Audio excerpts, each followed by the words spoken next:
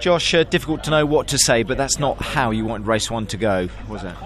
No. It's Made the day a bit harder, isn't it? Yes. Yeah. I think. Can you take us through it if you can, obviously from where you're sat in the car seat? Yeah, I'm on the inside going into the corner, defending where I need to. I was in front of Sam going into the corner. He was on the outside. He's tried to kind of half attempt to move around the outside and, drive off the track, but realised that there was a bollard there and just tried to come back on quite aggressively and turn me around. It's so difficult, isn't it? We know that these first few corners on the first lap can cause problems, but everyone again knows what they need to do, don't they? There's no point not finishing a race, and I think everyone has to drive accordingly, don't they? Yeah, of course. I certainly made it clear to everybody I wasn't there to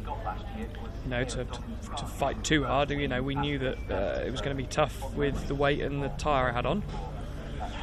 He wasn't in the right place at the right time, so I wasn't going to concede. So if there was any doubt in my mind that he was going to have done that, of course I would have just let him crack on. But, a good driver doesn't do that type of thing. You're on the back foot, but you will go away and you'll try and pull it together, won't you? Although that does make it very difficult, as you say, for races 2 and 3. Yeah, I've got the bit between my teeth now. We're taking all the weight out, back to the good tyre.